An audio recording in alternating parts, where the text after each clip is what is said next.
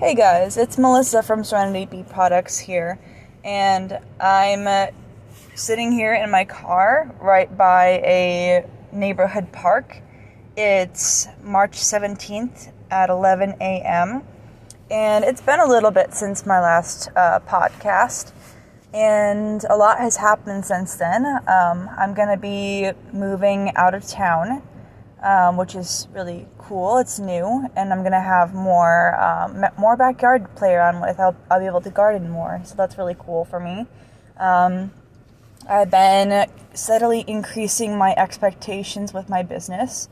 I'm trying to get stickers and labels and packaging at least looking somewhat uniform. That has been a process, and yeah. I've also got a really nice Casey's coffee here, iced Casey's coffee. So if I sound like I'm short on breath, it's actually just I'm trying to, I don't know, swallow the coffee, I guess. Yeah. So I'm about to go on a hike. And I don't want to take you guys with me on the hike because it's still a little cold, and it's the first time I've really hiked since the beginning of the year, and I just really want to keep it being a peaceful, quiet time. But I thought that I would make a podcast about the beginning of spring, since spring is here, and what creative inspiration and motivation in just the things that you want to do this year, talking about how we can put the proper perspective on these things, and how we can take those things that we really want to God, and how we can trust Him to help us even when we doubt that the situation will turn out for our benefit, for our good. So let me tell you guys about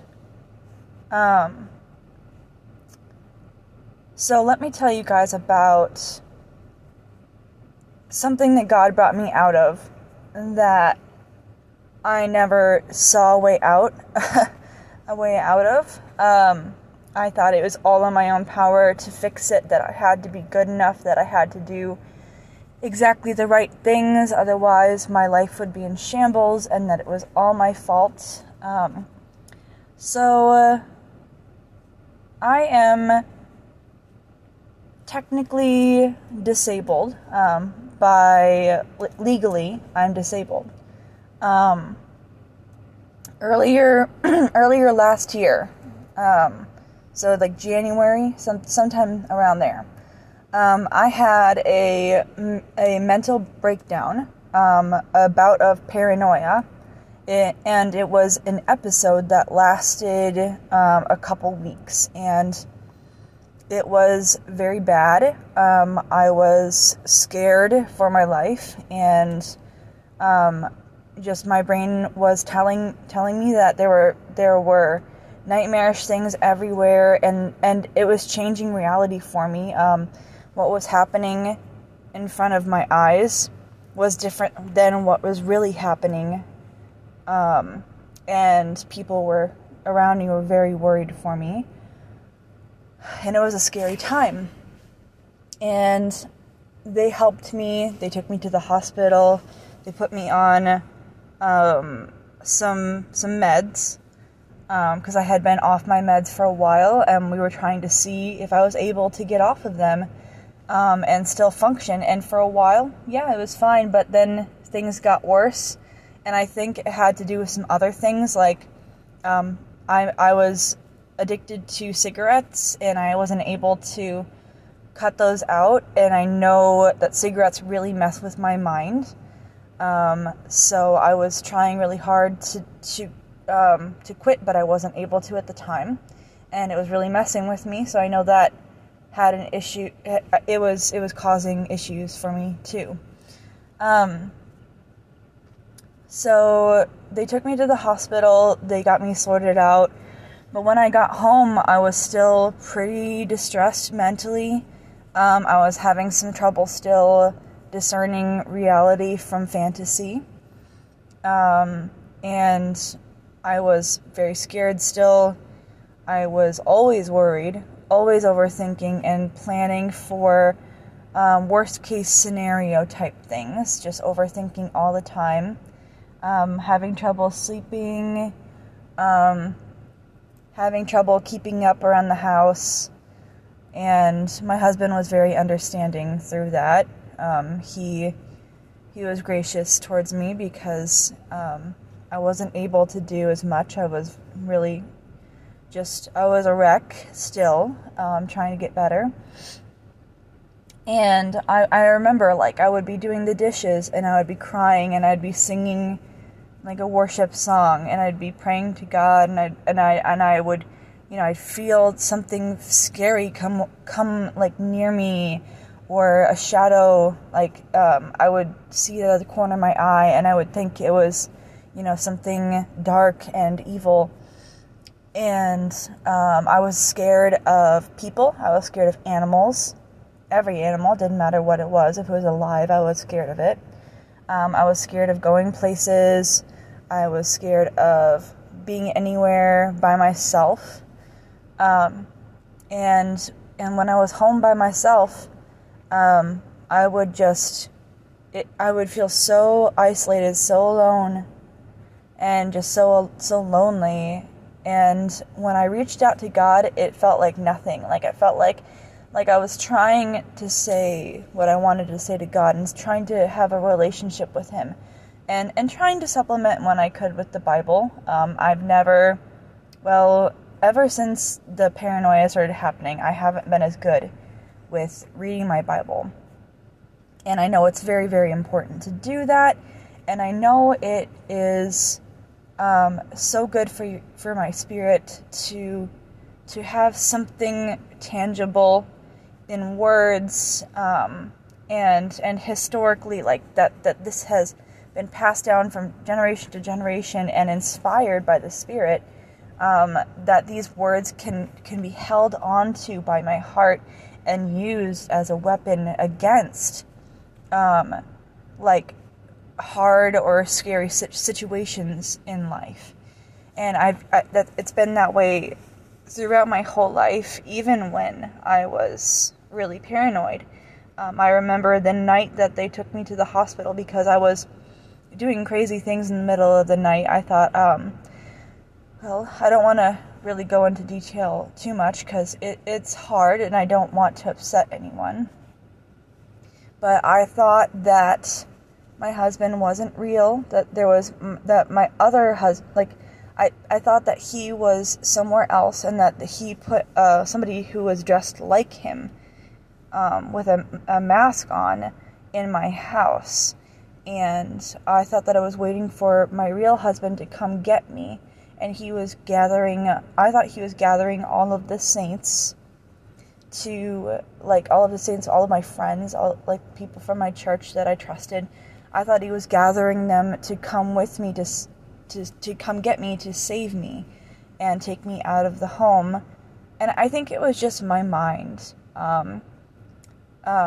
desperately wanting to be saved from my situation, but it was just going wild. There was no grounding of reality, just something snapped up there in my brain, and I wasn't able to prevent it any more than I guess I tried my best, but I was just not able at the time to prevent it from happening. But yeah, afterwards, I would, I'd try to take care of the house, and I would just be kind of despairing and not feeling close to God. But people in my life were telling me without telling me, sort of like telling me that they know it's good to do this. They were kind of giving me advice, but it was, I don't know, it wasn't the kind of advice where I felt like they would make me feel guilty if I didn't succeed right away, you know? It's like they were telling me this was good, something was good, but they weren't telling me I had to follow their advice in order to be, you know, in order to please them or something like that. And my mind was weak. My mind was weak, and I just didn't. I don't think I would have responded well to that. But they were very kind about it, and they were telling me, you know, continue pressing into God. Keep praying. Don't give up. Yeah. So I kept trying to find a ray of hope. I kept trying to see God in my life at work. And it was really hard because most of the time I didn't see anything. I only had faint memories of when I had seen God at work in my life. And it made me really sad. It makes me sad to talk about because I know that feeling. I mean, I have that feeling right now where I'm looking at this beautiful sky and trees and everything that God's made, and well, I don't see the way I should. You know, I wish that I could perceive in my heart the flow of His hand guiding the birds to the trees and parting the clouds for the sun to come through, and be able to believe that He's smiling at me, and believe that Jesus is happy even though He died for me. That's something that's kind of hard for me. It's like He died, and He was suffering greatly for us. How can He be happy? Is a question I ask myself often. And I know the answer, but my heart doesn't know it. My mind knows it. So I just don't really, you know, it's a hard thing for me to believe sometimes. And the reason why I'm telling you these things, why it, like, still it's hard for me to see that God has a plan for me, and that God is there, and He's real, and He wants me to be near to Him, and He loves me, and He I don't know, I guess that I can, and that He wants me to feel His presence, and to know Him, and to not live in despair.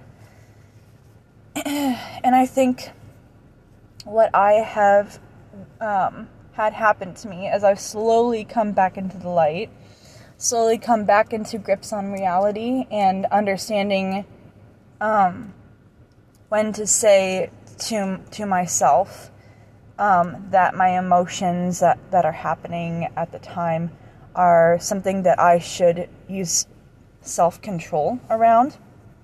In other words, harness my emotions and focus on subduing them and taking them to God, and reading related Bible verses for how God would want me to, basically getting His words on what He wants me to do, how He wants me to think in when there's a problem, when there's trouble. And then when I feel this apathy or this disconnectedness, and I just can't really feel Him, can't really, like, bring myself to, like, find that joy in Him, I can remind myself that even though that's happening to me, I still absolutely have the ability to pray to Him and to tell Him that I love Him, and to continue reading the Bible as if it is a living, breathing thing, that it was inspired by the Spirit, therefore the Spirit is in it, and that it's valuable and it's applicable for all my situations in this modern day, and that, you know, there is a reward for my obedience to Him, to God. And that reward is waiting for me in heaven. It's not here. You know, when I do something right, and by chance if someone might applaud me on my talent or my skills or my business or on my ability to take care of my family or whatever, that is not in and of itself the reward that I should be looking for. My own glory is not the thing I should be seeking after, but it should be God that I am first seeking after. And yeah, and I see God in nature when I'm there, and I'm just seeing the bounty of just miraculous, beautiful things that God has made. There's too much of it to not have a creator behind this grand scenery that I'm seeing. To even look at reflection on the water and know it reflects the sky, and that's why it appears blue. And to look at dead grass and know that in about a month it will be flourishing with green grass and new life, and just thinking about things like that. And even though there's a part of me that says no, like, walk away from this, there's no point, you should just do, what's easy, and not think about God because He's a waste of your time or something like that. I have thoughts like that sometimes. And those thoughts war with my thoughts of trying to see God in the everyday life that I live. And sometimes I make outright, angry war against those thoughts. Other times I notice the thoughts that I'm having and I say, that's not the truth. And I know what will make me happy. I know God will make me happy. And I know knowing God will make me happy. So, it's the main thing in my life that I strive for. And it doesn't mean I'm really, without Christ, I would be a failure in God's eyes. But because of Christ, I am winning at this whole thing. Like, I have won the race.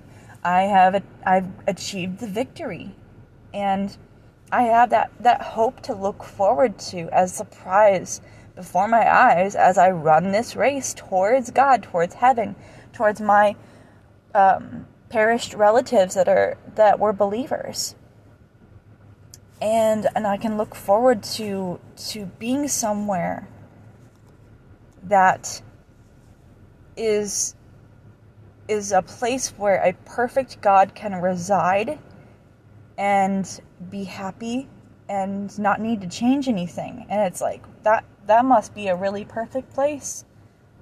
If a perfect God can rest there and not have to continually work to try to make that place holy or better or good enough for Him to reside in.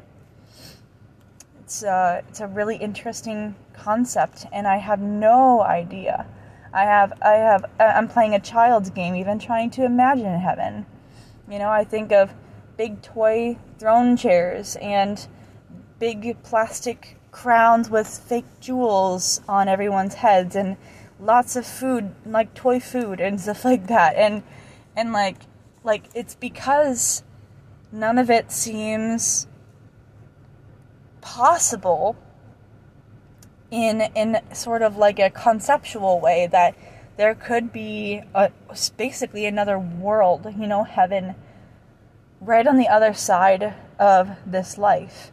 Because I'm looking at this life right now and I'm seeing despair and death and destruction alongside people trying to survive and live and love and breathe breathe the air and move and eat and do normal things.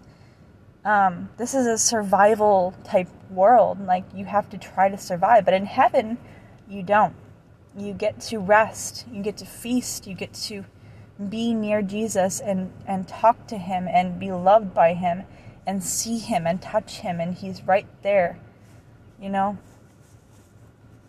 My timid, weak mind can barely think about what's waiting for me in heaven, but I've given my life over to God. And let me tell you, that's not just an empty phrase, because literally what I've done is I have told God in my heart, and like, he has made that promise first to me, you know. He loved me first. He saved me first. So his spirit is in me, and that's what I count on. But yeah, like, I hope for my hope and my faith are what carry me forward, and God sees my faith. He knows that I have faith, and he knows that it's good.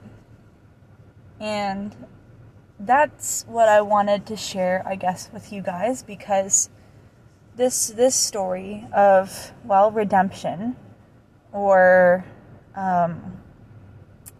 resurrection even, you know, even if, say, my friends and listeners, if I somehow was made completely whole, but I was still on earth and I was still separate from God, but I had everything. Say I had everything but the crown. You know, I had jewels, I had a perfectly glowing body that was so fit and able to do all the things I wanted to do with it.